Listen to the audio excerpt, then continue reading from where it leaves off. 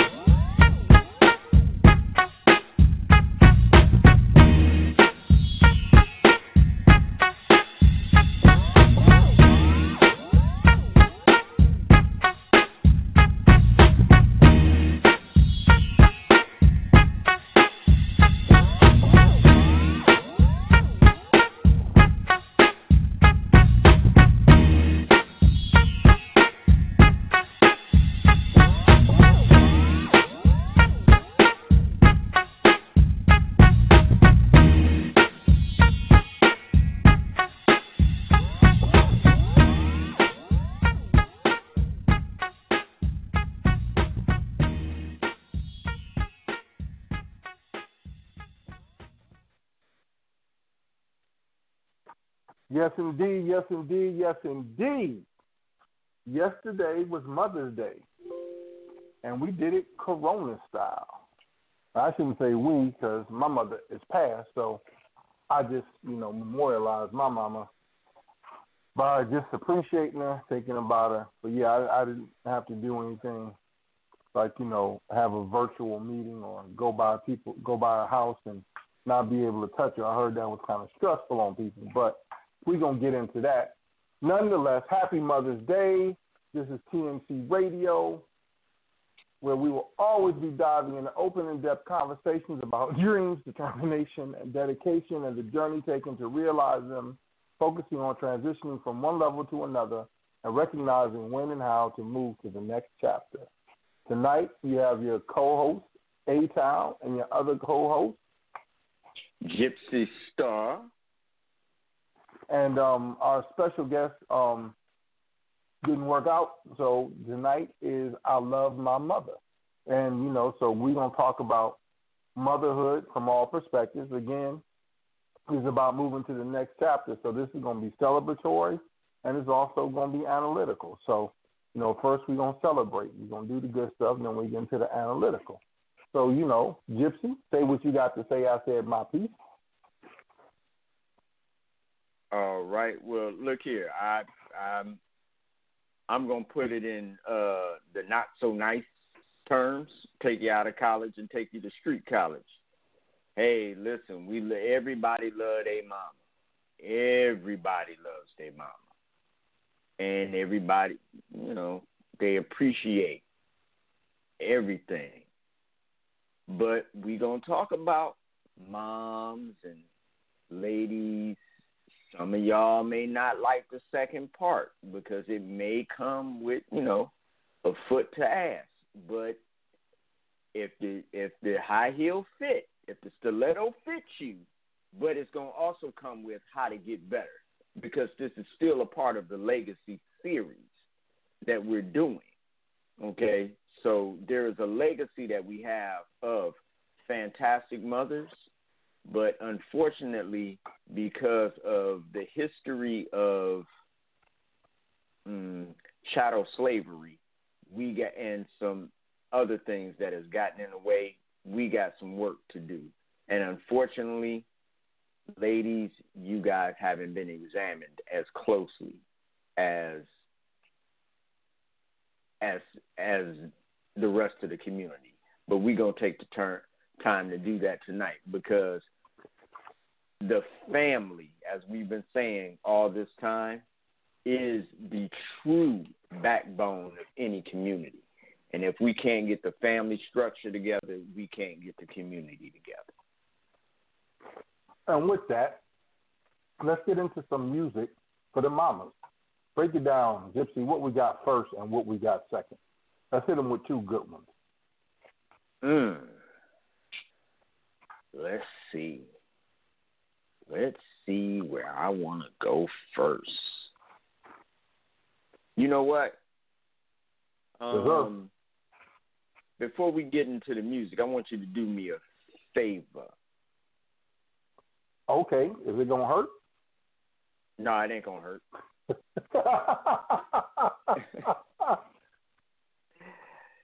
I want you to do me a favor. Oh, I want to do a real quick thing before we get into the mother thing, because it's especially since we're dealing with legacy, it is very important. I'm DJ music head, and I have to let it be known. Hey, man, if you guys haven't heard, we lost 3 powerhouses in the music industry. Oh yeah. All in the same day, right? We lost Andre Harrell. There would be no Teddy Riley, Puff Daddy, Jodeci, Heavy D, Father MC, Groove Be Chill, Al B. Sure, Puff Daddy, everything that came after him that he had his hand in, if it wasn't for Andre Harrell. So let's give it up for Andre Harrell. Also, yes, give it up for the late, great Betty Wright. Not Betty White, Betty Wright. Okay? Those of y'all who may not know. Right, because, I had to reread that when I read about it. I was like, wait, Betty White? No! Then I was like, oh, no, not Betty Wright. If you guys aren't familiar with her, she made the song Clean Up Woman. She was also part of that, I believe. No, she wasn't part of that. Yeah, she did Clean Up Woman. Check that out. No, yeah, Betty I Wright was going to say she did. I was going to say she was. I think she was also a part of that, From His Woman to You. But I think that was Barbara Mason, and it was like a trilogy of songs, like before R. Kelly did In the Closet, that epic 12-song opera, whatever. There was a song called She's Got Papers, and then it was about a guy, Richard Dimples Field, and 2 women. He was messing around on his wife and his girlfriend. And the women came back and had conversations with each other. I'm not sure if Betty Wright was a part of that.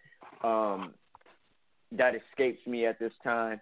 But Betty Wright, her most famous song was Tonight the Night. As a matter of fact, Snoop Dogg, who we referenced on the show before, also referenced her in one of his rhymes, tonight's the night, like Betty Wright, and I'm chilling. Matter of fact, the first time we heard Snoop Dogg, that was on the Deep Cover joint. Then, lastly, and I held the best for absolute last, the architect, the innovator, the true king or queen, depending on how you want to phrase it, of rock and roll. There you go. Yeah, well, I'm just saying. Little Richard passed away.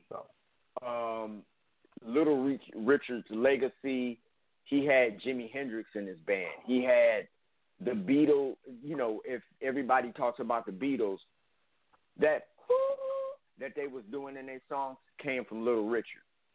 Okay? Little Richard had the Rolling Stones as his opening act for a while. He had, he greatly influenced Prince. Little Richard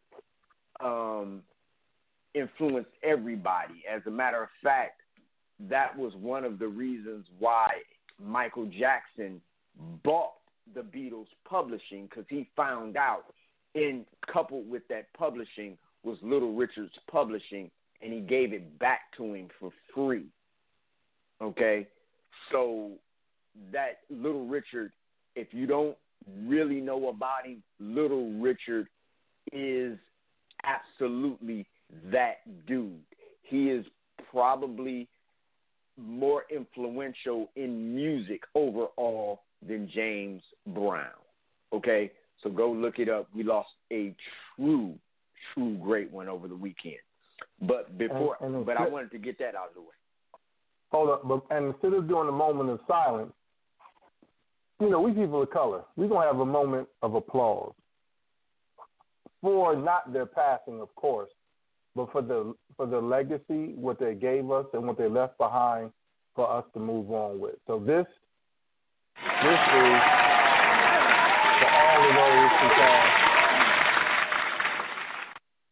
We love you. We appreciate you. That's right. So what we got for the mamas right now, man? What music we got? Let me know. Tell me something. We got a good one, man. We got a good one. But before we give that out, would you please do the poem you wrote for your mom? Okay. It's called Shelter. And just give I know background is terrible, but so what happens is this is important for as a part of our legacy. When my mom passed, I wrote a poem about the day that I found out. And I realized that that's not how I wanted my mom to be remembered. And that's not how I wanted to remember finding out that she passed. So, I wrote a poem about her passing, but then I was like, you know what? I want her legacy to be one that I tell about from the perspective of the child. And so I'm saying that and to say, like, still real long introductions to poems suck. But I'm saying in terms of process, let's not celebrate the negative or the painful. Let's process and remember the negative and the painful, but let's celebrate all of the wonderful stuff. So this poem is called Shelter, and it's in celebration, of my mother.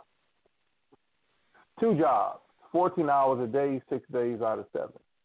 2 children, 24 hours a day, 7 days a week. 1 God, all day, every day. Sundays reserved for rest and praise. Some days in between raising hands and raising children. A few hours, a little sleep before cooking your baby something to eat. You found peace. Twice a month, child support that barely bought groceries, trying to figure out where the next meal is coming from. And I'm like, Mom, can I have some of your food? I'm still hungry. Sure, baby. Tired lady with too much energy to be selfish. Selflessly works 17 more hours on spiritual sustenance, knowing that if she stays in the creative company long enough and his compassion, he'll feed her. No need to beg. Faith has always more than enough, even when there's no money in the bank. Cash and checks for it. Well with my soul, buying joy with no money down on your knees, no one sees you frown. Having this one special day of one child, smile, even when tears swole your eyes shut. Then made them boys call their daddy long distance every time they acted up, knowing that it takes a man to make men. But then you taught them that a woman can be their strength and their best friend when you caught hell and threw back heaven. Didn't know until I was almost 17 that we grew up not too far from poor. You said it wasn't for a child to know suffering if it could be helped. So you bore the burden on yourself. 1.5 years between new clothes, watching TV with your babies instead of going to shows, using tissue needed to wipe your eyes, to wipe my nose, because That's the way love goes. Your story written on God's personal scroll. He's the only one you want to see it. And for this, the world will sing your praises on Judgment Day when everyone will see it. And I'll say, that's my mother. And I'll thank you for everything that you've done that I was ignorant of. The most precious jewel God ever created was a mother's love. I remember the suckle of garnet nipple dripping ivory milk from onyx breast, the sapphire heart pumping ruby blood as you held to your chest and whispered diamonds in my ears to teach me that I was priceless, instilling by example that God is the answer no matter how bad life gets. And yes, the world will try you, but with hard work and faith, they will have to kill you to deny you. And though you climbed high up that corporate ladder, you never got too high to be just mom. Whenever we needed you or thought you should be ours exclusively, nostalgic recollections of your record collection and you hand dancing with me, talking about no boy, there's 4 counts, not 3. Then quick to yell, get off my son at football games, mad that the other team tackled my brother and me. While other players asked, man, does anyone know who that crazy woman is in the stands? And me and my brother were like, yo, we don't know who she is, B, but for real, you were quick to say, I love you, and I love the way you loved we because you loved your boys more than you loved yourself, and that's why you and no one else will always be our shelter. And that's it. That's all. So I wrote that for my mama. I love her, and I miss her. I know you're looking down on me, mama. I love you, I love you, I love you. Gypsy, what music we got? Because if you don't say something, I'm about to play whatever I want to. Gypsy, I think we lost Gypsy. Yeah, yo. Oh, here we go. Yeah, yo. Yeah.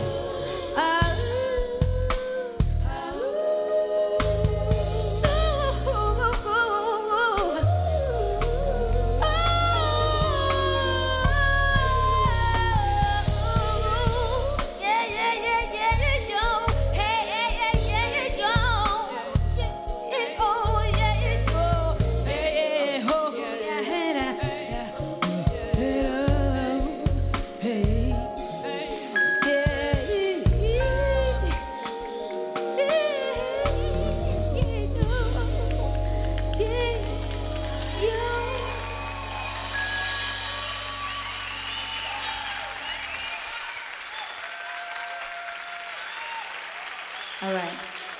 We're going to take a little break right here. But the way we take a break is that y'all can take the words.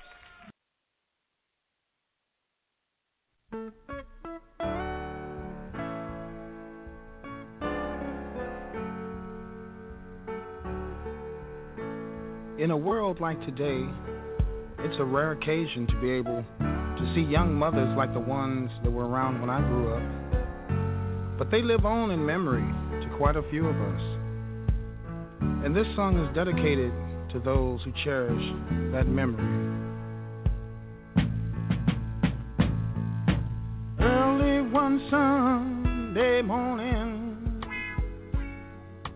breakfast was on the table. There was no time to eat. She said to me, boy, hurry to Sunday school, filled with the Lord of glory. We learned the holy story. She'll always have her dreams, despite the things this troubled world can bring. Oh, say, don't you know we love you, sweet Sadie? Place no one above you, sweet Sadie. Well, living in the past. Sometimes it seems so funny, but no money will turn your life around. Sweeter than cotton candy, stronger than Papa's old brandy. Always that needed smile. Once in a while, she would break down and cry. Sometimes she'd be so happy, singing with us and Daddy, standing the worst of times, breaking the binds with just a simple song. Oh, Sadie Mae, still loving us all in your special way. Well, no one above you, sweet Sadie, living in the past. Oh, she's never sinning. In love, she's always winning, yeah.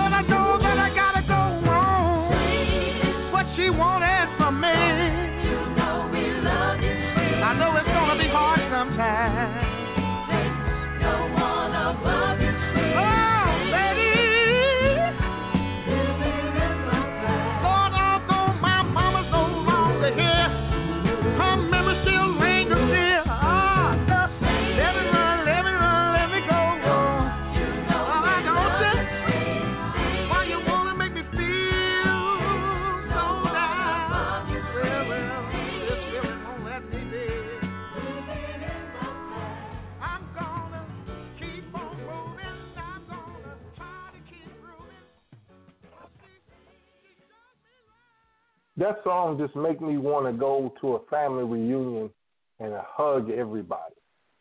Is it just me?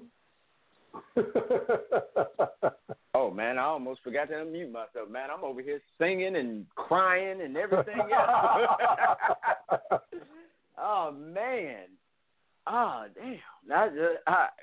That's one of my that's actually this was picking the music for this show was very difficult. Because do y'all know how many songs about mama there is? Like, I actually started going through music starting, like, last Monday night. Like, I was starting on Tuesday. I started going through and looking for songs for the show. There are a ton of songs about mama. So, good, bad, or indifferent, everybody loved their mama. So, like, the songs that I picked are special to me. You know, if y'all don't like them, so what? But they're special to me in the sense of, like, Yayo with Erykah Badu, like, when she talks about, if you guys have the live album, plus the, you know, whole battle went on Saturday, when she talks about that, you know, she talks about how it's a Swahili word, and it's, you know, going back, and I figured that tied in with Legacy all day. Not to mention that it's one of my absolute favorite mom songs, and my wife actually loves that song, and like my daughter and my wife both love that song. Like, that's like, if I didn't get my wife nothing for Mother's Day but a CD with that on repeat, she would have just I would have still been all right. Like, that's how much they love that song. So and shout out to my wife, because her birthday was Saturday, so happy Mother's Day and happy birthday again. So, yeah, and shout out to my mom, happy Mother's Day, and even to my son's mother, happy Mother's Day. We don't always get along, but you did give me one of the greatest gifts I've ever received in life, and that's my son, so whatever. Yeah, so I wanted to do that real quick before we got back into talking about moms and stuff. So, yeah, there's a lot of songs for mama, and, you know, mama is just important. Mama is very important. Love it, love it, love it, love it, love it, love my mama. I miss my mama. That was one of the most When my mama passed, that was one of the most and sad times that I never imagined losing my mama. You know, it was wild, man. And so, yeah, let me tell you something. So if your mama is here, yo, love her, and you shouldn't love her because she's going to be gone one day. It's just, I'm saying this from this perspective. When my mama passed, I thought about all the times that I could have seen her, that I could have called her, that I didn't. And my relationship with my mom was great. Like, I talked to her because she, you know, we live in the same state. I talked to her on, Sunday, and she passed the following Friday. And I was just so glad that the last words that we said to each other were, I love you. You know what I'm saying? Those are the last things that I heard my mother say, and the last thing she heard me say.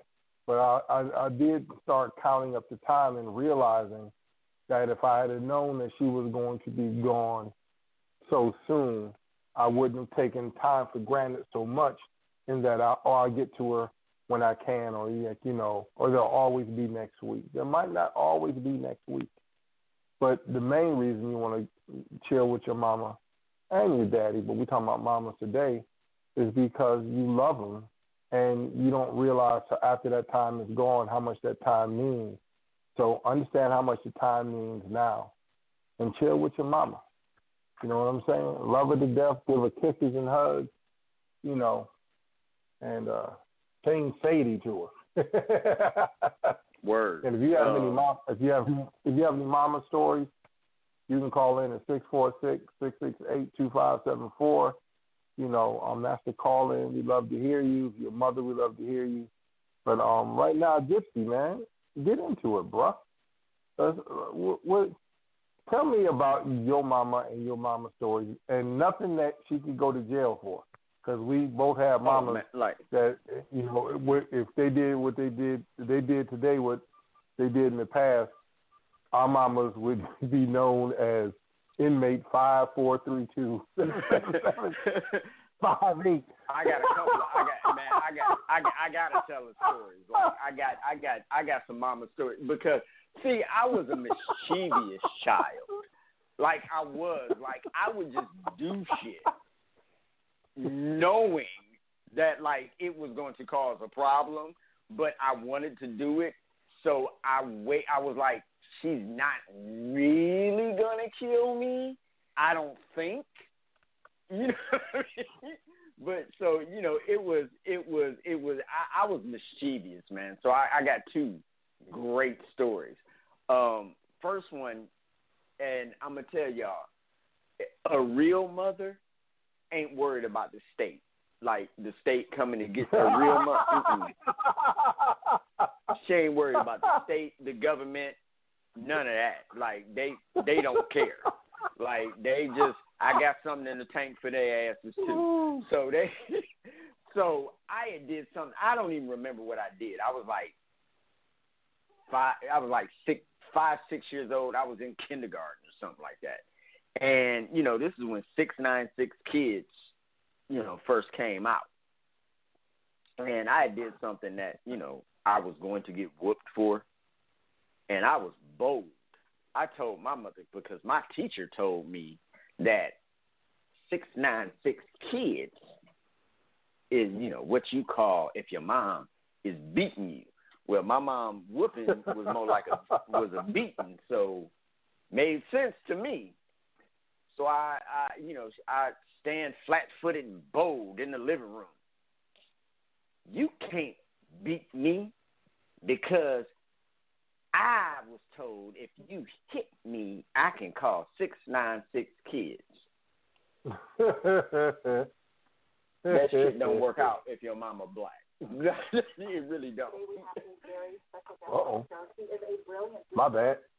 Okay. And yeah. My mom said, "Oh, word? Really?" Picked up the phone, called 696 Kids, told her her name, our address, put the phone down, and then proceeded to whoop my little ass. And then made me get on the phone and tell that woman what I did to deserve to get my behind whooped.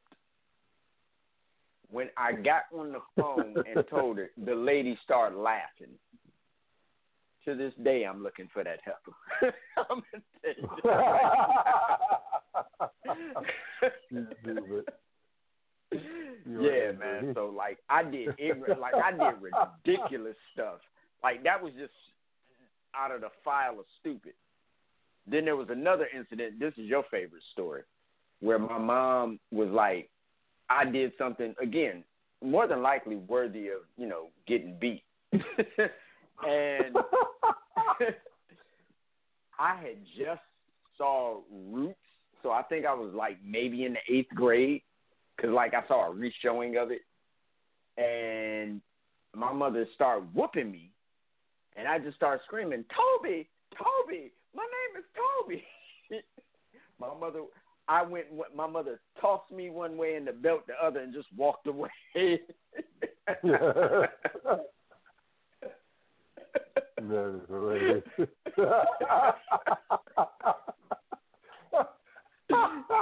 Yeah. Oh my goodness! Oh, if I could have been a fly on that wall. Yeah, me and my mom have fun stories. Yeah. That is crazy. Yeah, I know. You? I used to get in trouble so much. My mother asked me, was I having cries for attention? And then I'm like, what do you mean? She was like, well, you just do so much to get beat for. I was wondering, like, if like there was something going on that you need to talk about, because you always doing something to get beat for. So I'm trying to figure out what's going on. And then my dumb butt said, well, Mom, I never planned on getting caught. And then she beat me for that.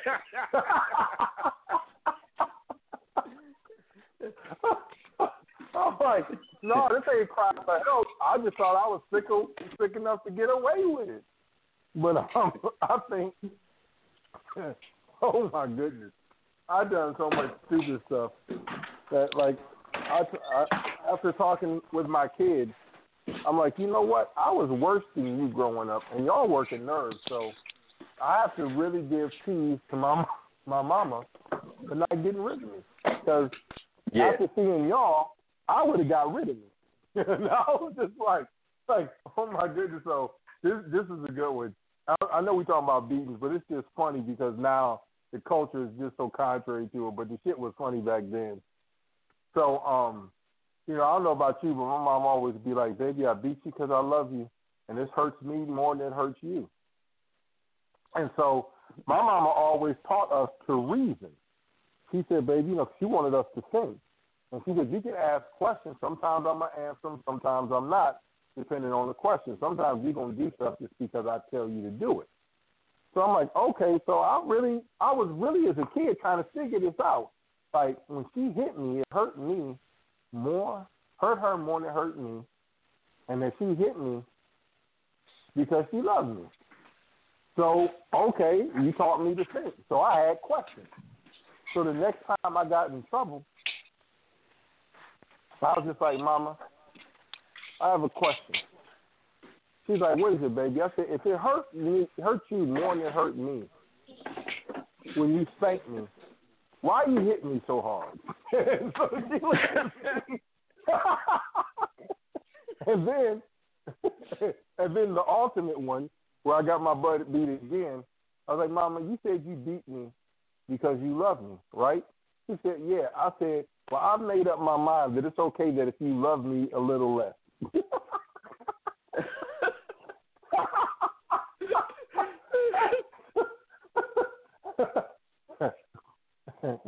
and I was just like, my mama was so infuriated. I was like, if you beat me because you love me, Mom, it's okay if you love me a little less. And she looked at me like, I'm like, man, like now I was an adult, I would be like, yo, 6'9", 6 kids, get this mug, because I'm like, and I threatened to call him. I threatened to call him on my mama. My mama was like, no, I threatened to call the police. And then she was like, okay, you can call the police. She said, but you got to pack your stuff. I'm like, why? She said, because I don't live with nobody call the police on me. And then I'm like, so if I call the police? She said, yes, you got to leave. And she said, and when they get here, I'm going to beat you in front of them so they know why you called. And I was like, man, this ain't the way it works on TV. Like on TV, like you can't say, I'm going to call the police and you don't love me. You throw them a party, you give them stuff. Like, you ain't watched the correct shows. It's like, right.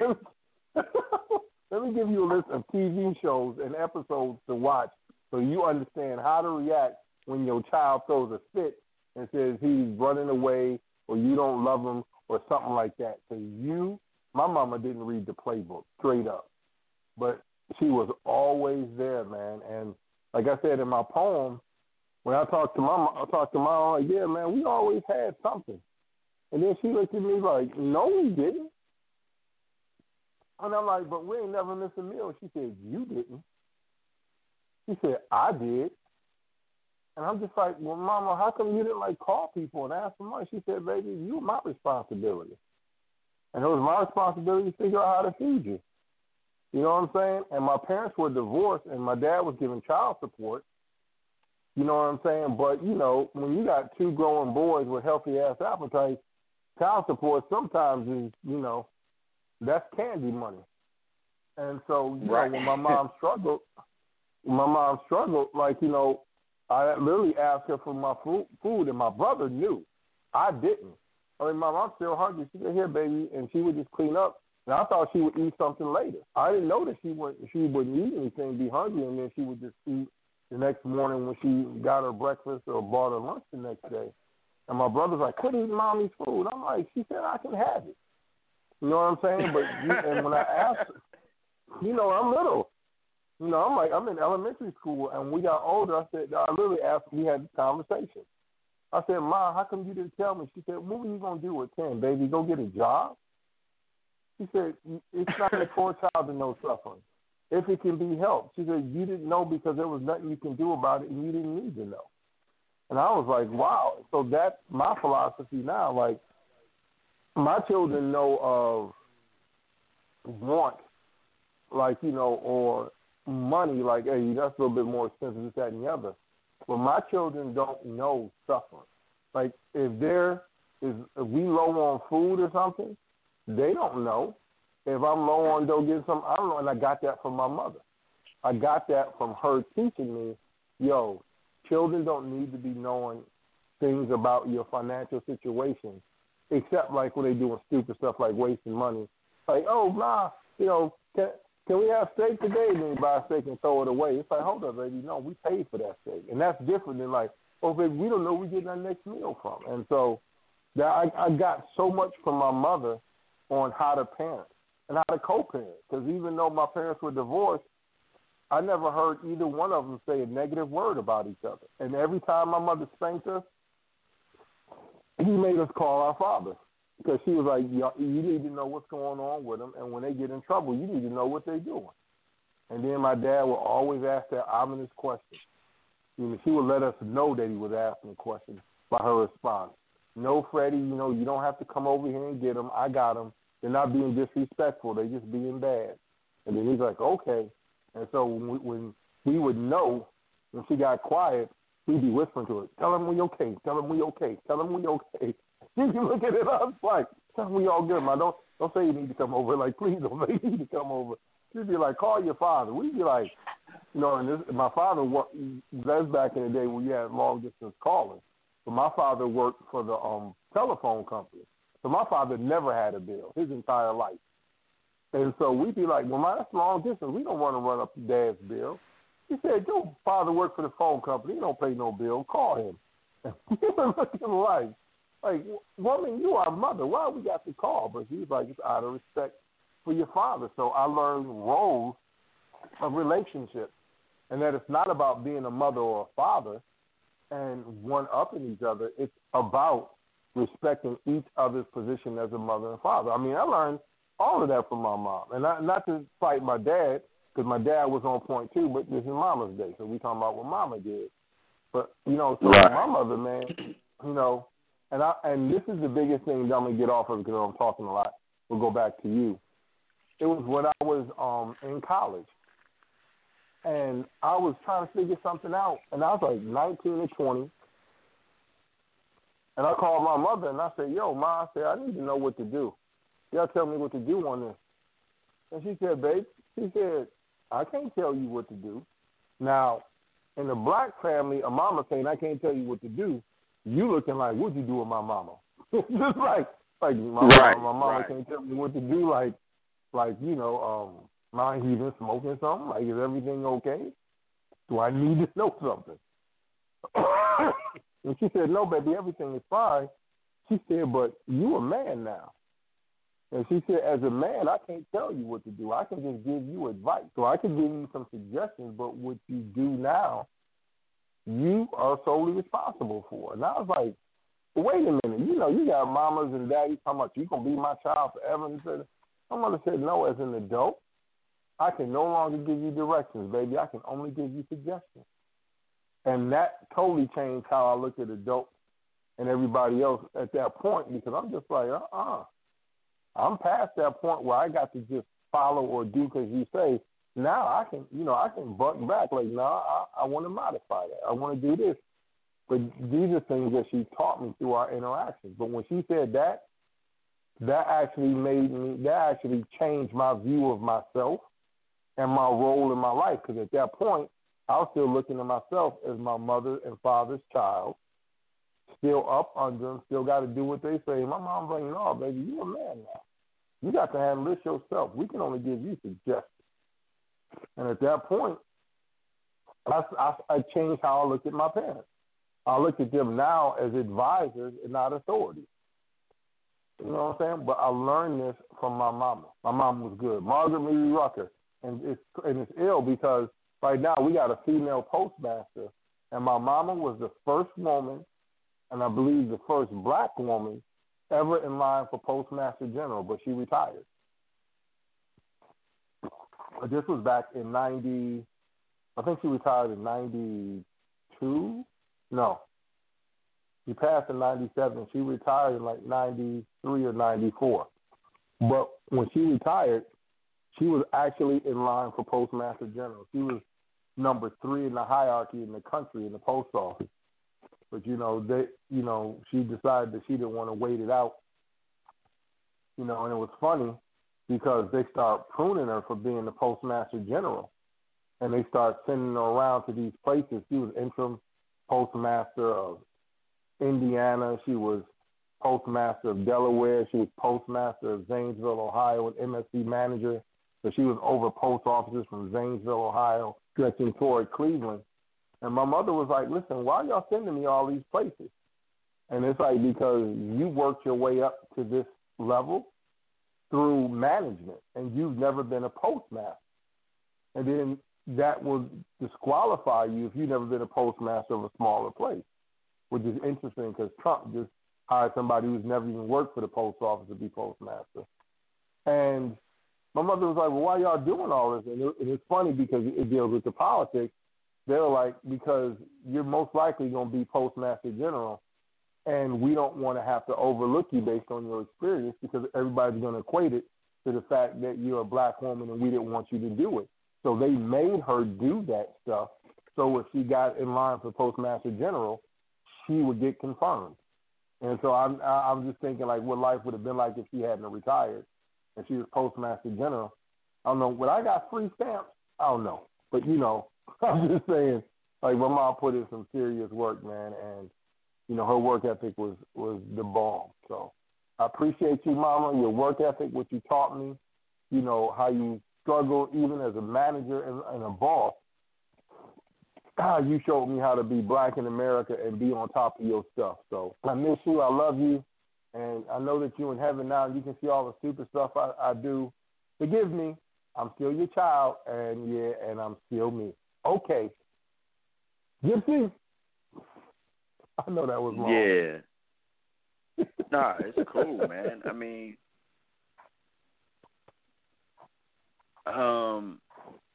here's the thing, man. I'm not a part of that club, But I've seen people go through that and be a part of that and enter into that club.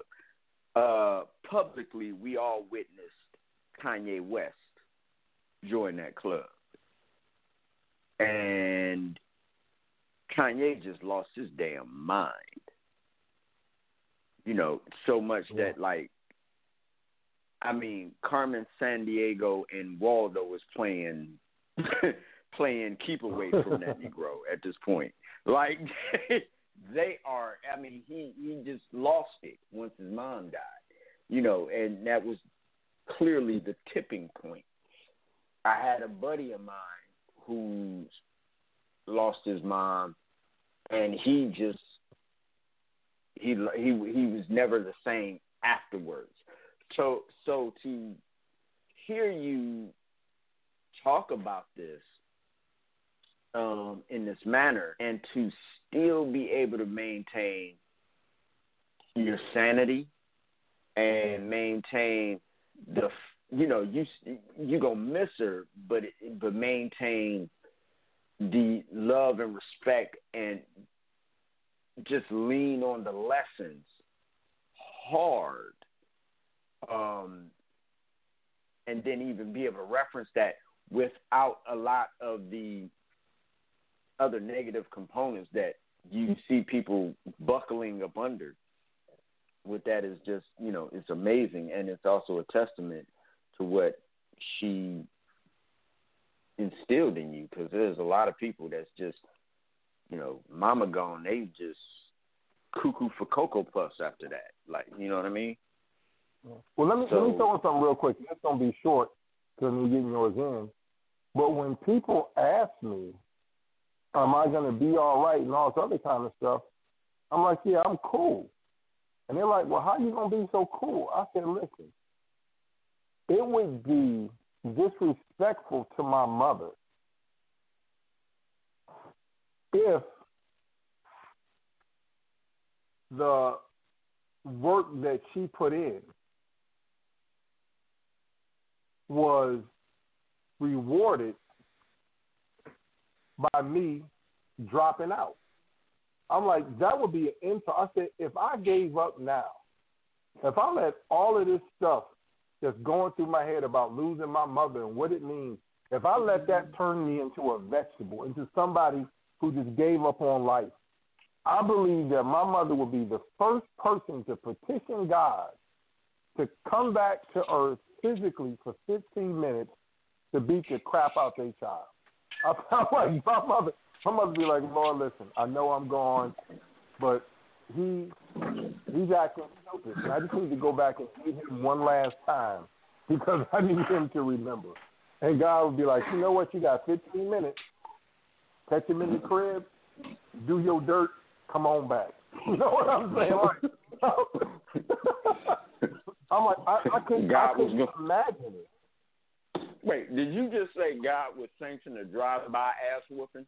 Yes. Yes, he would. I just needed to put that in context.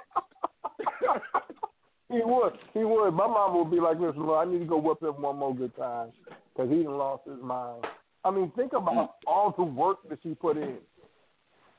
The 2 jobs, the going without food, the dropping gems in my ear, the teaching me, and my mother was very, because we're going to get into legacy and what it means to be a mother in the next hour. So my mother, she taught me all of this and instilled in me. How would I reward that by just giving up when she's gone? Like all that stuff she taught me, forget it. I'm going to turn into a misogynist, weak punk, and I'm going to live my life crying and groveling because you're gone. My mother would smack the piss out of me. I'm just like, so I told people, I'm like, I'm doing this because I have to. Because this is what the legacy of my mother demands. I'm like, it would be disrespectful to be anything else. You know what I'm saying? And sometimes we do things in the name of people that they wouldn't want us to do. Like, my brother gone and, I'll never forgive myself. I'm like, I bet you your brother forgives you. Do you think your brother would want you walking around indebted him for the rest of your life and not doing anything with it? Well, no, then why are you down here doing it now? You know what I'm saying? And so that's where we get. You know what I'm saying? So you got to break that down. So that's the reason I'm not, man, because, you know, and you know, and no slight to Kanye's mom, but I'm like this. When Kanye started losing his mind and acting up when she left, I'm like, that's disrespectful to her legacy. She didn't work all that hard for you to come out and lose your mind and turn into Yeezus, walking around, you know, getting gold statues of you. She wanted you to continue in what she raised you. And I could tell by the way that she was and the way that he was acting, you know, at one point that, you know, she instilled some stuff in him. I'm like, dude, get back to that. You know what I'm saying? Get off all of this mess that you on and act in accordance to the legacy. And that's what I tell people even in counseling. When they're like, oh, this person's gone, this person. I'm like, yo, that's what you want to do. What would this person say to you if they saw the way you were acting? Would they say, you know what, that's how I want you to react to my passing? Hell no. They'd be like, don't be blaming that crap on me. That ain't what I taught you. That's not what I instilled in you. So that's where I'm at with that. Me doing anything but succeed would be disrespectful to my mother. Well, my grandmother was that for me. Like, my mom is still here, so my grandmother, you know, not to take away from my mom, but if my grandmother said it, my father's mother, if my grandmother said it, it was like, you know, it was written on them stone tablets that Moses had. You know, it came, you know, hey, Suge said that. Who gonna tell me any different? Like, you know what I mean? Like, yeah. So it was like that. And I'm gonna tell you, like, I was maybe like 20.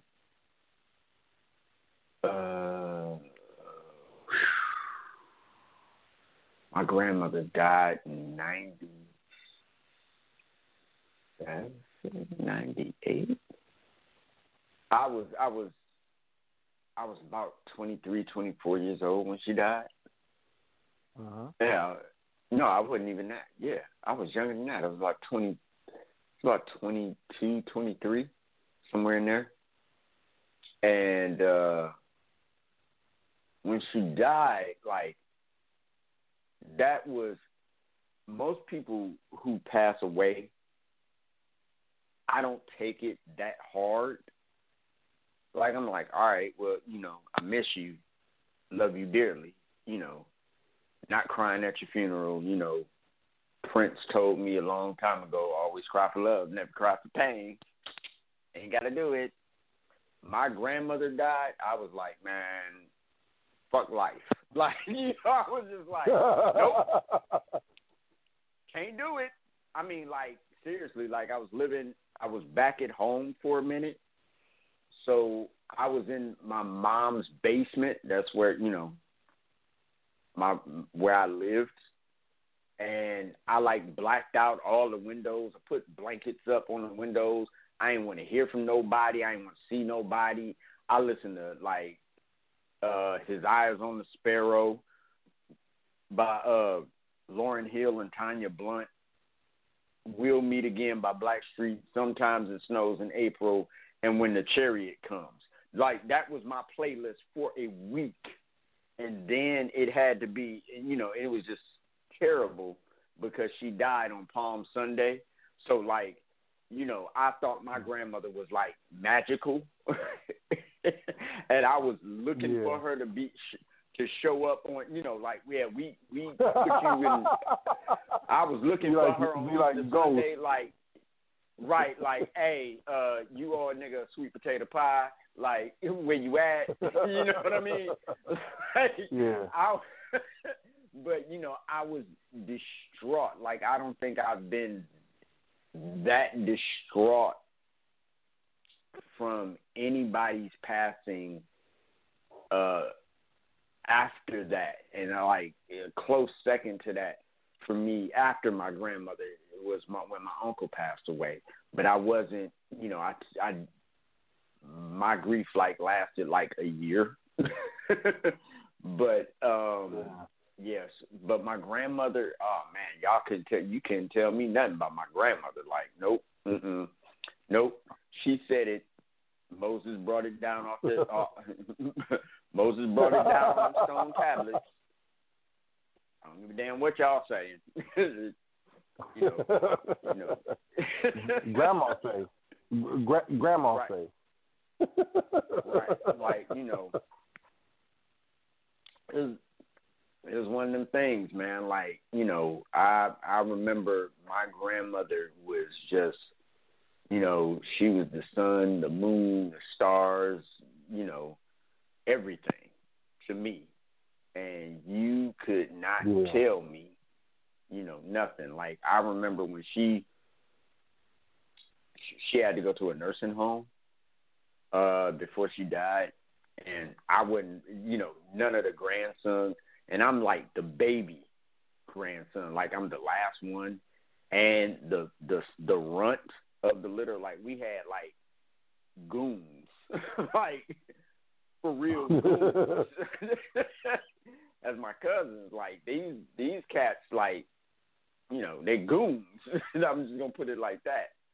And my aunt told me about maybe 5 years ago, she said, yeah, I knew every time you went to see her, because out of everybody, you made them nervous. And I was like, why? It was because out of everybody, if she asked you to, if she said, I don't want to be here, I want to go home, I said, oh, no, it wasn't nothing. You was going to have to. You might tell the president to have to go get a coalition or something, and then they need to go get four more people, and then we can have a conversation. But other than that, oh no, it's going down. So that's who my grandmother was to me, and I understand the heavy loss. But I think about I think about the legacy that she left. All throughout my family, it's to this day, I teach my kids things that my grandmother taught me. So it's always going to be imparted. But with that being said, let's play this third song and then get back to the ass chewing portion of the night. So we're going to end the fond memories and all of that. What a way to end this middle part.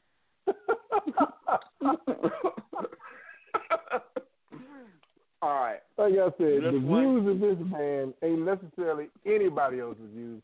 And check it out. If you have anything to say about mothers, good, bad, or indifferent, we would prefer that you come with a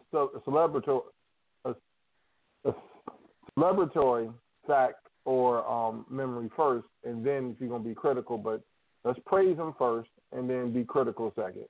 So, if you have something that you want to say about mamas or your mama or being a mama, because we want some mamas calling. We were supposed to have a mama on here, but plans got canceled, and I just found out yesterday, so didn't have time to really find somebody last minute to come on. So if you are a mother and you listen, if you are a mother and you're listening, call in at 646-668-2574. We'd love to hear from you as a mother. And if you had a mother, which is everybody who's alive, you know what I'm saying? Whether or not she was present or not, that's different, but you got a mama. Call in 646-668-2574. We're about to get into some music, and after that, we'll come back with the second part of the session. So what are we about to listen to? I ain't telling you. And by the way, A-Town, if it's any consolation, you'll always be a mother to me. You would.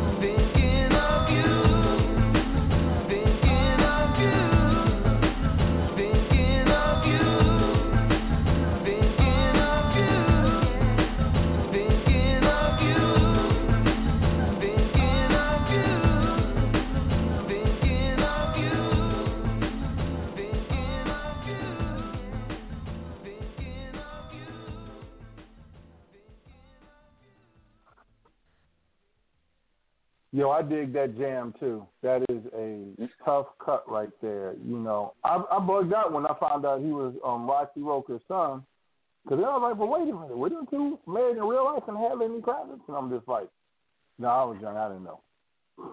Yeah. Yeah. So I was just like, it took. But at first, I didn't like Lenny Kravitz when he first came out. I didn't like him because he was dating my girl. Lisa Bonet? But oh yeah, man, like he was.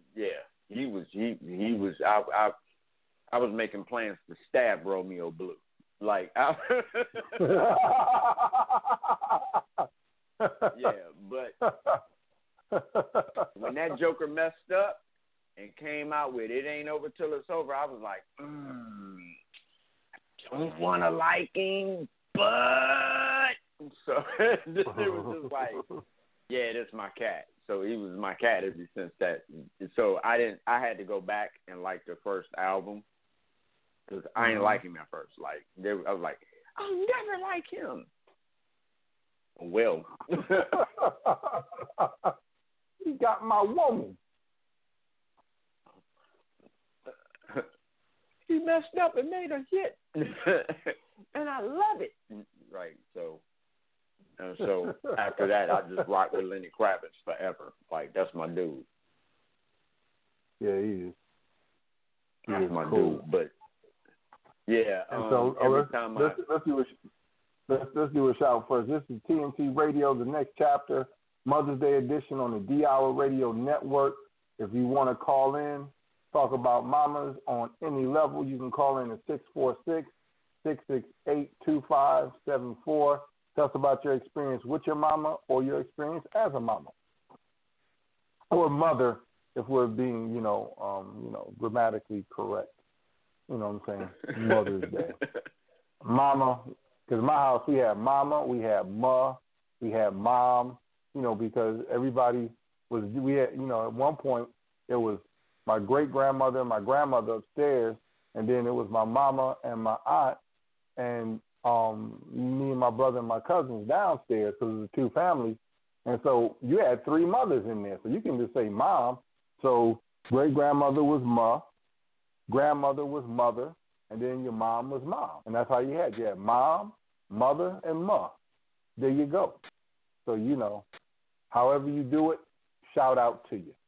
Go ahead, D. Go ahead. Dizzy. I interrupted. Yeah. Nah, man. Like, that's just dope. Well, we gave all the praises and the glory, and we still gonna give the praises and everything to moms. So this isn't gonna be as harsh as it could be, but we will examine some things. Sherazad Ali, 30 years ago, came out with a book. And one of the things that she had stated while she was touring and everything was, I believe the book was called The Black Man's Guide to Understanding the Black Woman. Yeah, that was it. And one of the things that she talked about, and you can find some of these lectures on YouTube, where she mentions that the black child and the black man has always been looked at, picked apart, scrutinized, and examined. But there has been little to no scrutiny or examination of the black woman. And it's high time that we do so. Now, she said this 30 years ago. The reason being is because there have been lies that have been fed to our community, and we continue to replicate and we continue to espouse, such as the black woman is the backbone of the community. That is a lie. I'm sorry to tell you, sisters, it is a lie.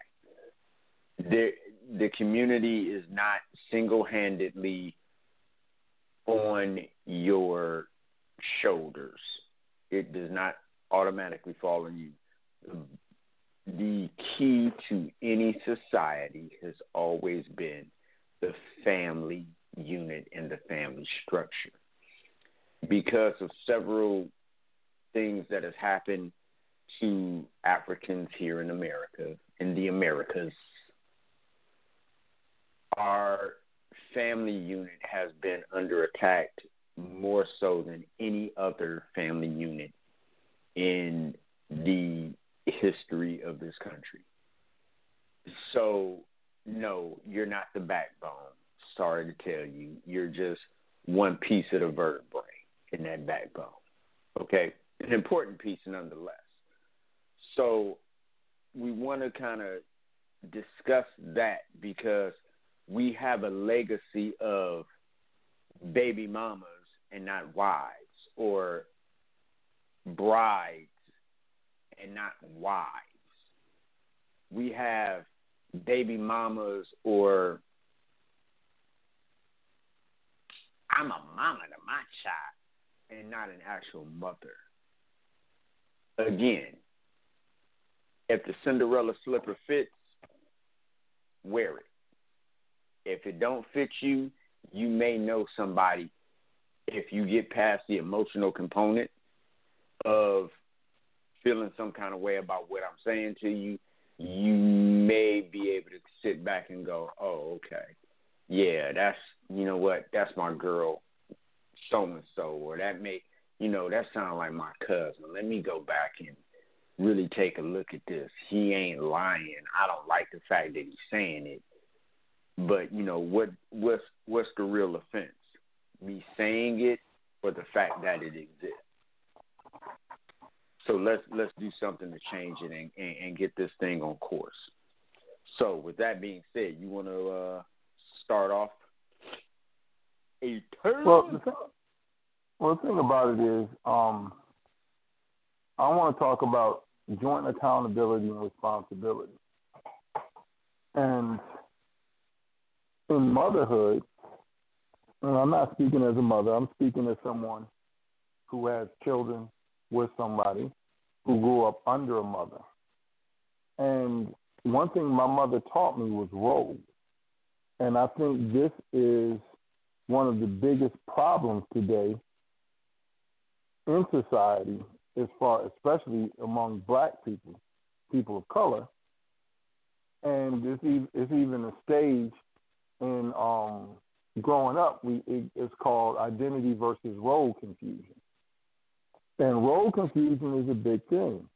See, what happened is, you know, my mother, you know, bless her soul, I'm so grateful for my mother, because my mother had no problem being brutally honest.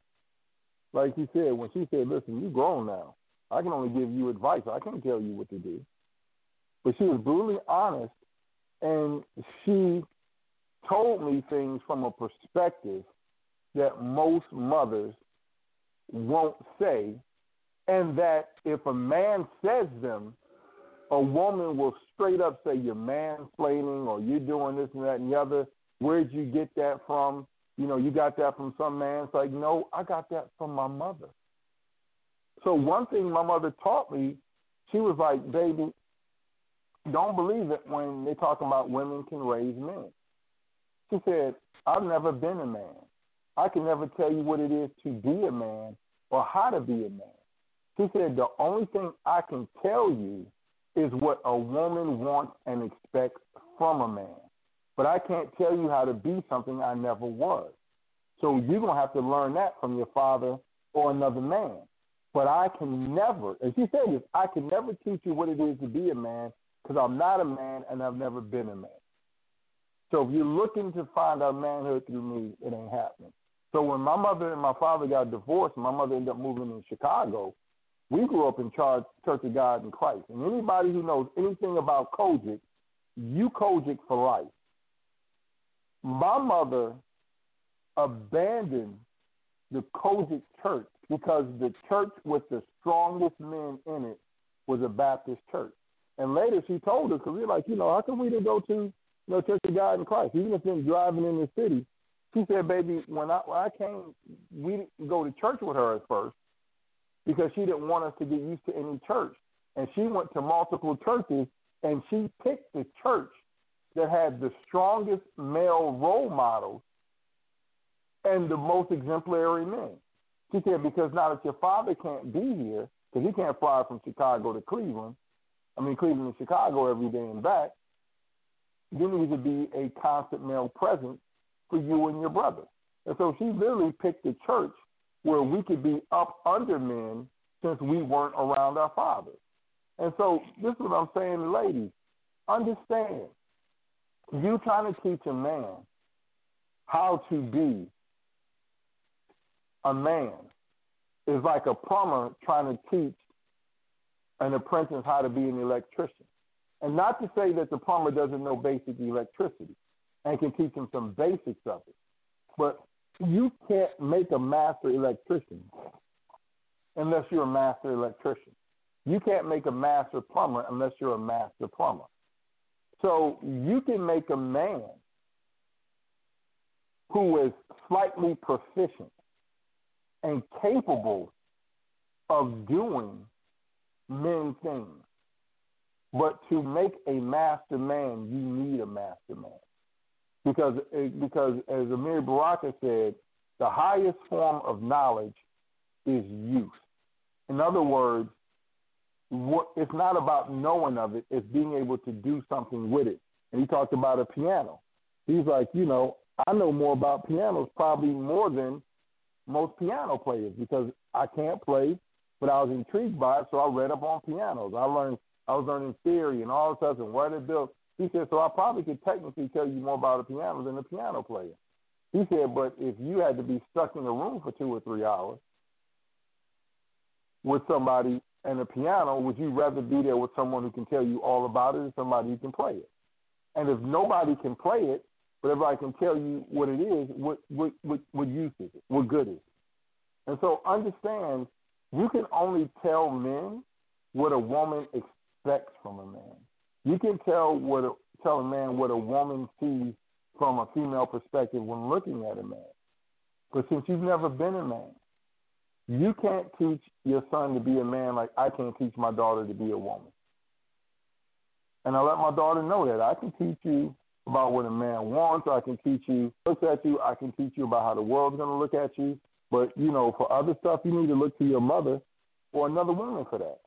Because I've never been a woman, so I can't tell you what it is to be a woman. I can't explain feeling things as a woman. Yeah, we can all talk about embarrassment or failure or guilt or whatever emotion or joy, but I can't tell you how to experience that or my experience with that as a woman. Think about this, Bud. Remember when we worked at that group home and yes, Miss Ellen, right? Good old Snuffy. Mm-hmm. This woman did look like Snuffy. Right. Good old Snuffy. She said, because I was the young Thundercat coming in the door wanting to do stuff. And she said, and it was all teenage girls there.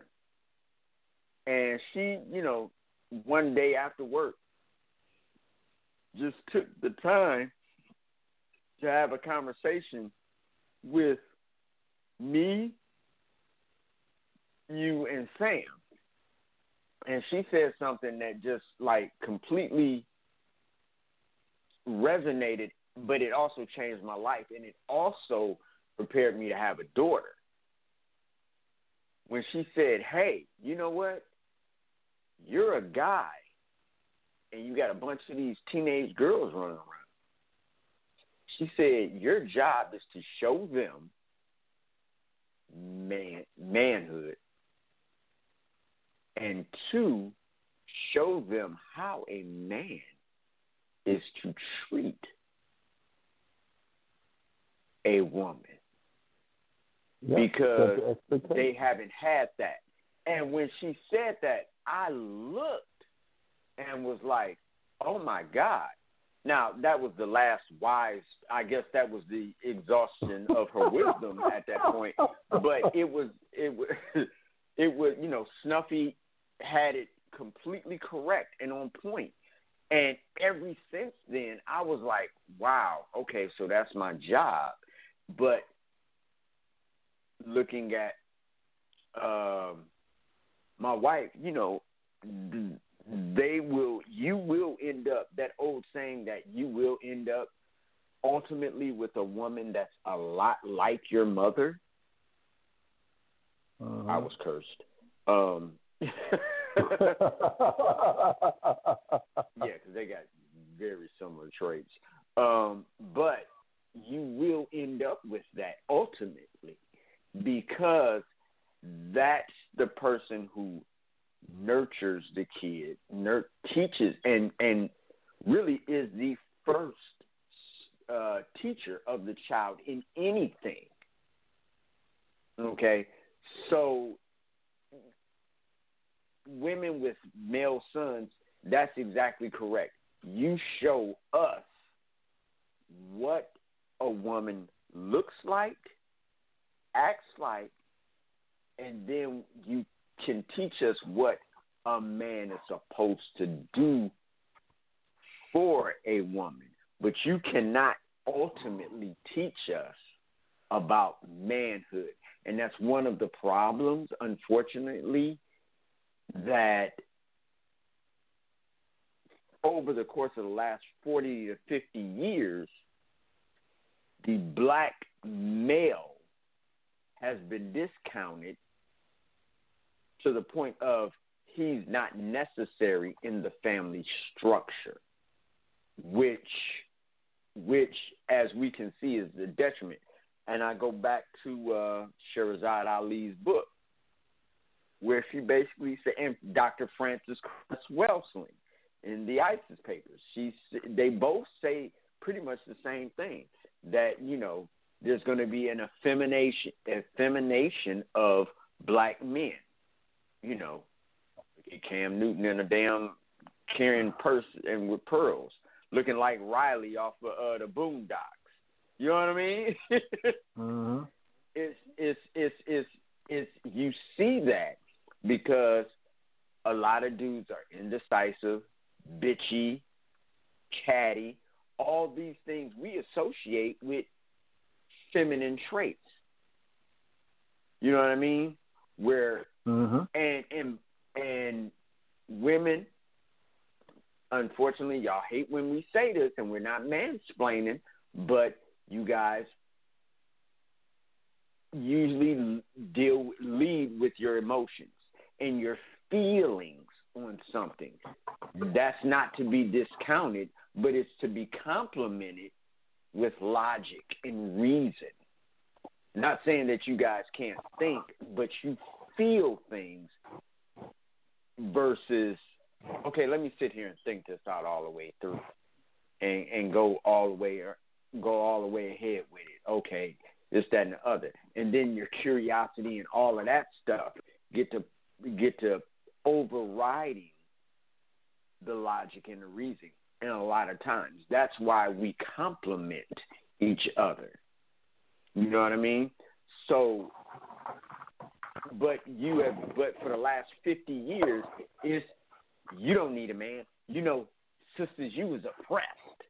And oppressed by who? Damn sure wasn't us. You know what I mean? My sisters, you've been oppressed. When? To quote your ex-wife, you know, white women was fighting to go out into the workforce. Black women is fighting to come sit their asses down. You know, black women been working since the first nigga been kidnapped off the Congo. So let's not get this thing twisted. Yeah, and this is the thing about it. It's like, going back to what you said, there's a proverb, I think it's Ghanaian, I'm not sure. But it says the downfall of a nation begins in the homes of its people. And so, like you said, the cornerstone of any society is the family. And inside that family, it is joint accountability and responsibility. No one person is the end-all, be-all. We are parts that fit together, that complement and supplement each other to make each other strong. So when we talk about the backbone of this and this, that, and the other, understand, one, that's monolithic. Because the backbone, it has its purpose, but the backbone ain't the arm. The backbone ain't the legs. The backbone is not like the mouth or the head or the brain. You know what I'm saying? So when we say the backbone, it's like, oh, we hold you up. I'm like, well, yeah, if you hold somebody up that's dead, what good is that? You know, you got the heart, the lungs, and the liver. I mean, like, you know, what are we talking about? Are we talking about oxygen? Like, so when we get in here trying to pick out body parts or bodily functions, biological functions, that gets into what I call comparative suffering and comparative politics. Am I more important than you? What do I do compared to what you do? It's not what we do compared to each other. I can't look at a tree and say I'm more important than you because I produce the carbon dioxide that you use. Just like a tree can't look at me and say, well, I'm more important because I produce the oxygen that you use. We are interdependent. We have a symbiotic relationship where we complement each other. I produce carbon dioxide, you produce oxygen, we live. And if you look, everything in nature is interdependent and symbiotic. That is the ultimate and highest form of relationship.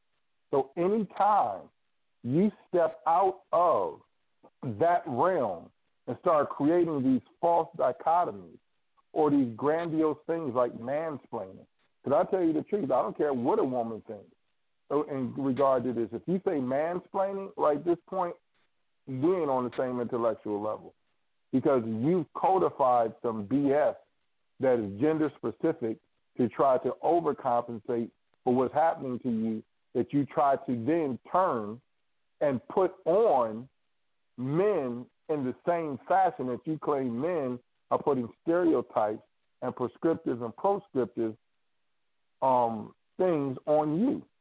And so no, I can't rock with that. Mansplaining to me is one of those dumb terms like overstanding. Like, what the hell is overstanding? You know what I'm saying? It's just like, get out of here with that mess. And so anything, like I said, anything that you are doing, symbiosis, which basically is just interdependent, mutually beneficial relationships between one or more things, we're failing as a people. We're failing as human beings. And so we have to start teaching the gravity and value, importance, the necessity of each other, and highlighting the role, being truthful about what we can and can't do for, with each other, and to each other, and begin building a healthy construct of what it is to be of the African diaspora. And, I say African American after having no content on, like, just because I fly to Italy, now I'm Italian. It's like, like, gotcha. So people of African descent in America, we need to define, and as Ngoma said, there are codified, culture and rules and stuff. It's just we got to bring all the books and stuff together and start studying them so we can have that common voice. But, sisters, as women, you cannot preach division and then say that what you want is unity. You can't preach that a black man ain't nothing and then tell your black son he's something. Because what happens when you say that, what you teach him is his value is only in his childhood. And once he becomes a man, he becomes part of this no-good group that has no value or meaning to you out of sexual pleasure. Man can't do nothing for me except get down. You know what I'm saying? I can make my own money. I can do this. And I don't even need him to raise him. Because when you say that you don't need a man to raise your child, what you're telling your son is, at the point you become a man, I don't even need you to raise you. You're not even necessary in your own raising. No one of your gender of this species is even needed to make you and to make you into a man. Your purpose is so fragile and esoteric that I can raise you into you without having any other form of you around. Your form is not even needed to perpetuate your kind. Naturally, that sounds fucked up. And so we have to stop sending these messages. Just like, men need to stop sending messages about objectifying women and, specific roles they play, like she only good for one thing. Both of those are counterproductive to balance symbiosis and interdependence. And we have to start building a holistic view of ourselves based off of mutual respect, necessity, and just not survival living. You know what I'm saying? And we have to accept that responsibility. Like you said, you can't raise a man. You can raise a man to know what a man is, what a woman expects from a man, and how a woman views a man. But unless you've been a man, you can never teach somebody how to do what you've never been. Because anything you say is just going to be opinion and conjecture. You never know if it's true because you've never done it. Or as Amir Baraka said, the highest form of knowledge is use. And that's my main thing. We got to stop having these dichotomies where, we set up these monolithic roles for each other, where you're good for this and you're good for that, and you can only do this, and you can only do that, and then call ourselves like, why can't we come together? Well, it's like, hell, if you got a bunch of parts on the floor and you don't know what part joins to what and how the hell are you going to build something? Or you got a bunch of parts on the floor. And as a people, as a whole, not saying everybody, but as a whole, as a total of people in America from the African descent, African diaspora, we just a bunch of parts on the floor right now. Unorganized and arguing about what each part is for and wondering why we can't build anything together. And that's my thing. So, like I said, I love my mother. I love y'all to life. There's got to be joint accountability and responsibility. It has to be symbiosis and interdependence. If not, we just fooling ourselves. Gypsy? Yes, sir. I mean, first off, let me say this, because you was talking about words that just irritate your soul. Besides mansplaining and overstand, let me add Shiro to the list, because God damn it, the word is heroin. It's in the fucking dictionary. Stop making the female version of hero. Stop making up shit. It's there. The fuck? Like, the word already exists. Right. You ain't got to make up some new shit to describe what's already there. I'm sorry. I hear stuff like that at like poetry venues, or when people are talking on like talk shows and shit, or yes, because she's my shero. Yes. Oh, bitch, please. Like, I just instantly I become Ice Cube in like the early 90s. Oh, bitch, please. Like, I just no. It just irritates the marrow of my soul. Please stop doing it. That's and I just had to. I feel better now. Thank you. Yes, I've had, but I had to say something about that when that was just irritates the piss out of me. This is the DR Radio Network. This is TNC Radio, the Mother Day edition. We got about 20 minutes left.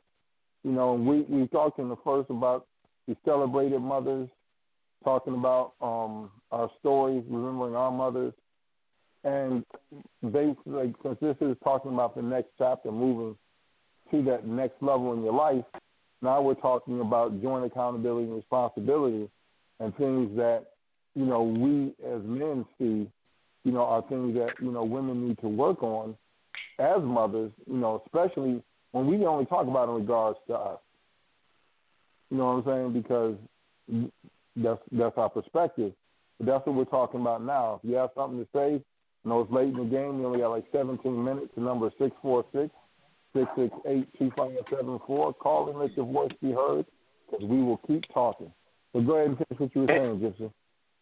Yeah, and please, we want to hear from, if there's any ladies out there who think similarly or differently, please call in. It is a Mother's Day show, and we are talking about things from a male perspective on how we see what can happen to build the nation, the community, the family. And understand, we did have a mother schedule, but last-minute cancellation. So, you know, that's why we're doing it with just us. But we did have a mother plan to be here. So, you know, that's why we're asking mothers to call in, you know, because we did want to have a mother's perspective. So what we'll probably do is we'll probably continue this later, you know, from a mother's perspective with a mother on it. And this will just be like the male version of what we see as the legacy part of motherhood.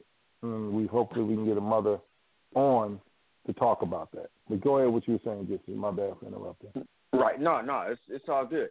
So with that being said, I think one of the things that we have to look at,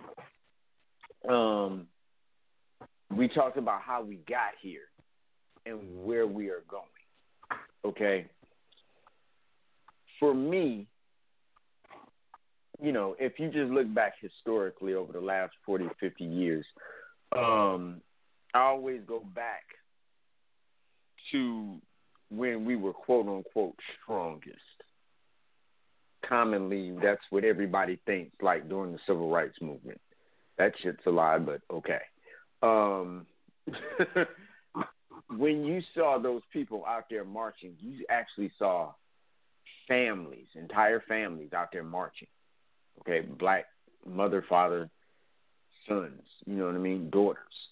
You saw that. It wasn't just, you know, you saw boyfriend and girlfriend out there marching together.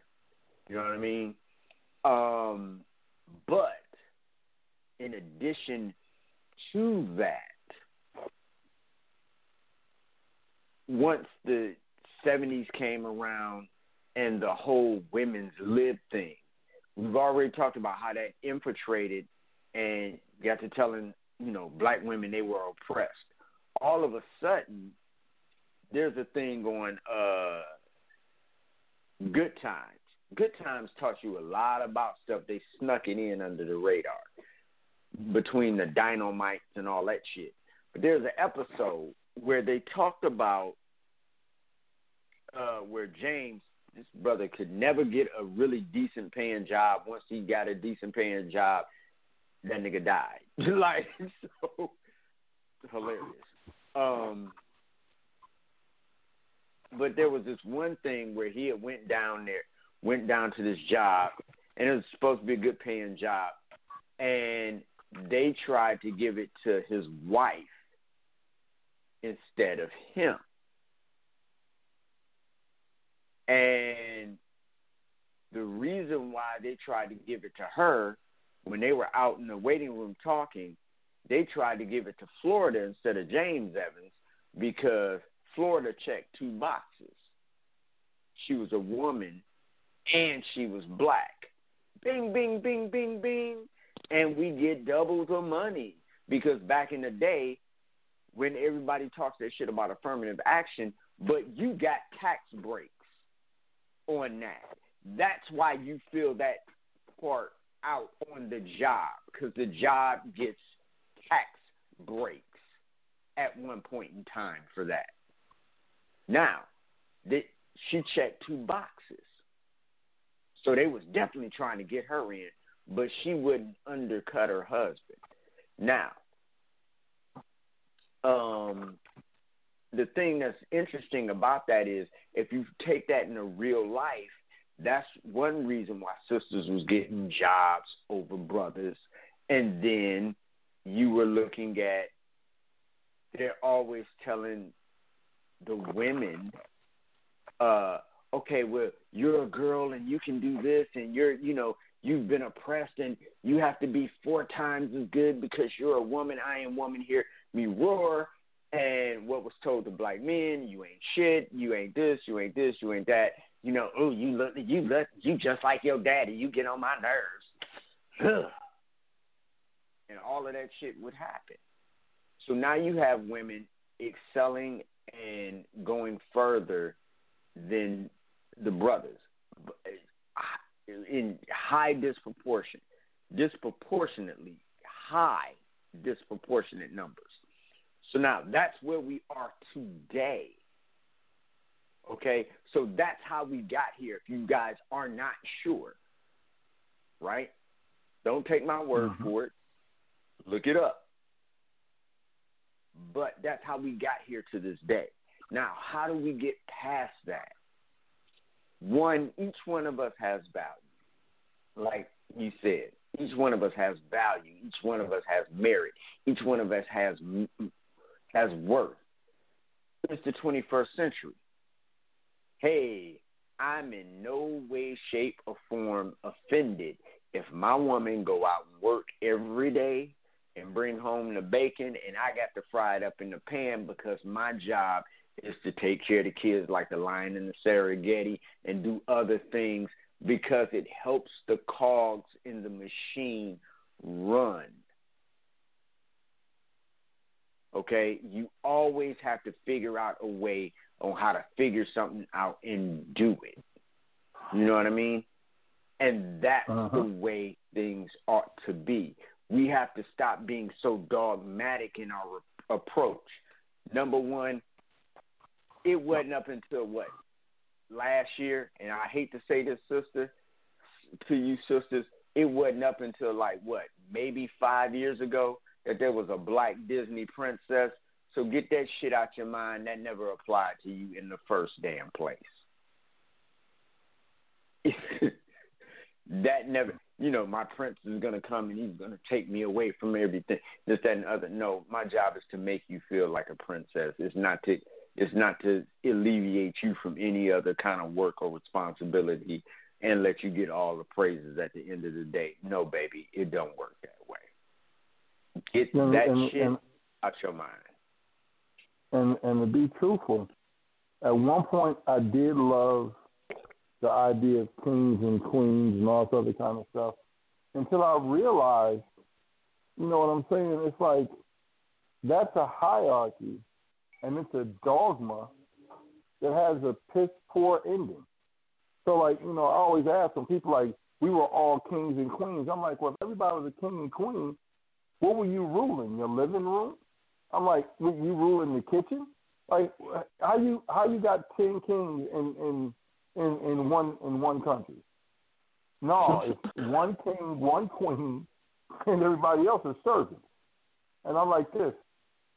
But when you say treat you like a king or queen, that makes me a respecter of persons. Like, I'll treat a king or queen better than you. To me, wife and child are higher than king and queen.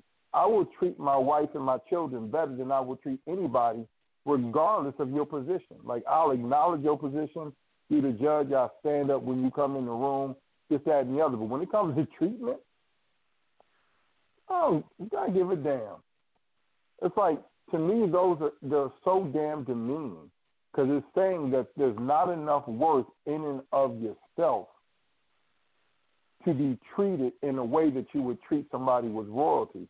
I think the highest form of praise is to say that you as a person are deserving of the most respect and kind and gentle treatment that I can give a person without a title, without a position, without like a crown or a throne. You and you being you. makes you worthy of everything that I can possibly give in my life. So that king and queen junk, man, that junk, I used to think it was novel. You know, even in the organization we have, Bonfire, we talk about descendants of king and queens, and now I'm like, you know what? Name a country that didn't have a king or queen, whether it was pharaoh, emperor, czar, whatever you want to call it. They were all forms of royal families. So everybody got a king and a queen. Shit's not special. What is special is saying that there's no hierarchy of persons among you, and whether you're the lowest or highest in social or economic status, I will treat you with the utmost respect, praise, and honor because you're you. So fuck all that. I'm saying, if a girl comes up to me, let me get this. Am I your queen? Straight. I'm like, no. Oh, go ahead. I want to get something straight. So when you get married, with that being said, when you get remarried, I can't sing, she's your queen to me. I can't, now, that's the difference. You don't want that. Because coming to America is a staple where you have to keep your color card. So it will be a past understanding that is a cultural gesture to prove that you are an African, you are of African descent in America, and you came over here on the boat. So we have to have that song. Right. We understand it's a metaphorical. We are not really treating people like, but she does have to be, free from infection.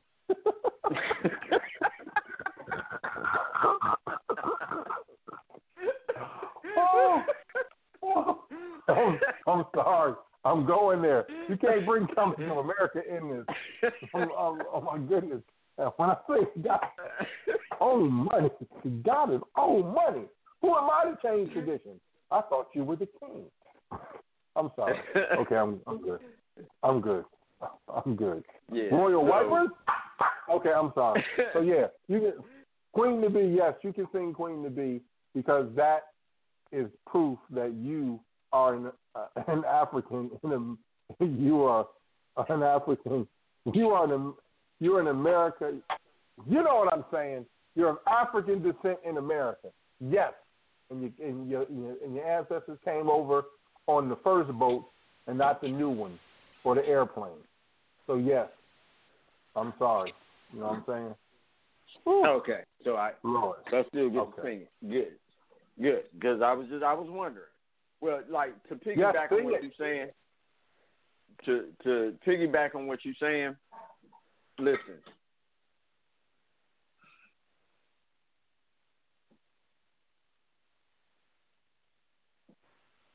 For me, my wife and my daughter, they are little G, mind you. They are little goddesses in my world.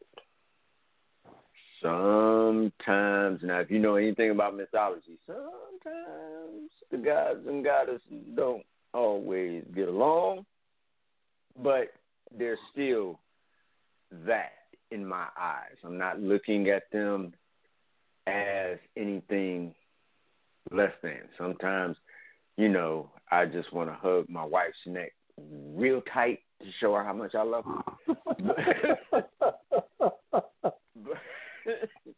but like as far as like you said, like the queen, a queen is listen, let's get something straight. If I was in the same room as the Queen of England, I may kick that bitch down a flight of steps. And I'm saying that for real because of what the royal crown has done globally to people. But so I can't respect my wife in the same way because if somebody wants to be a king or queen, like you said, that's giving them carte blanche.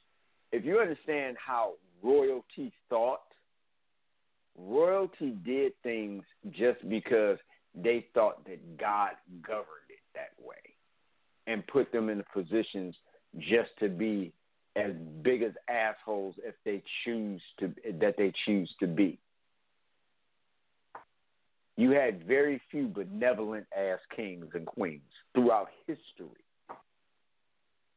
So when you're, and I also understand why we start saying that shit, but come on now. And even if you want to say kings and queens, Brother Jay and X-Clan said it best. Descendants of kings and queens act like jesters. Stop acting a damn fool and claim your crown. But we're at the 2-minute mark. So with that being said, we will be talking next week in regards to keeping this legacy series going on. Who we got next week? We got Reggie Gibson. He is, if anybody who saw Love Jones, the movie was based on his life. He is an award-winning poet. He's a national individual poetry slam champion. He, I think, now has his MFT in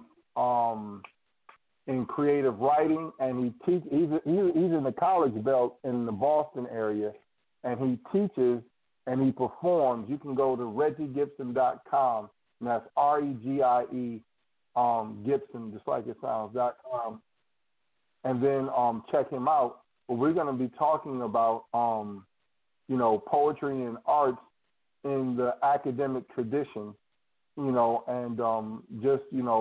art in general, because, he's, like I said, he's a national poetry slam champion. So, but basically, art, poetry in the academic and literary tradition, and then also his perspective on the legacy of creativity and poetry. And of course, we're going to clown him on Love Jones. So, yeah. So tune in next week, because it's going to be extra ignorant. I'm telling y'all now. Oh, yeah. Really, though. Because in the words of my esteemed co-host, that Negro's family. So.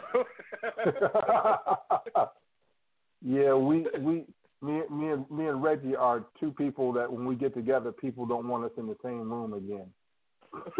They're like, no, y'all too much when y'all get together. So it's going to be off the hook. Next week, you're going to have to bring your big boy and your big girl underwear and panties, because it's about to get real. Honest, that is, real honest. So with that, going to send us out. This has been TNC Radio. And as always, y'all, keep y'all eyes on the sparrow. Yes, sir.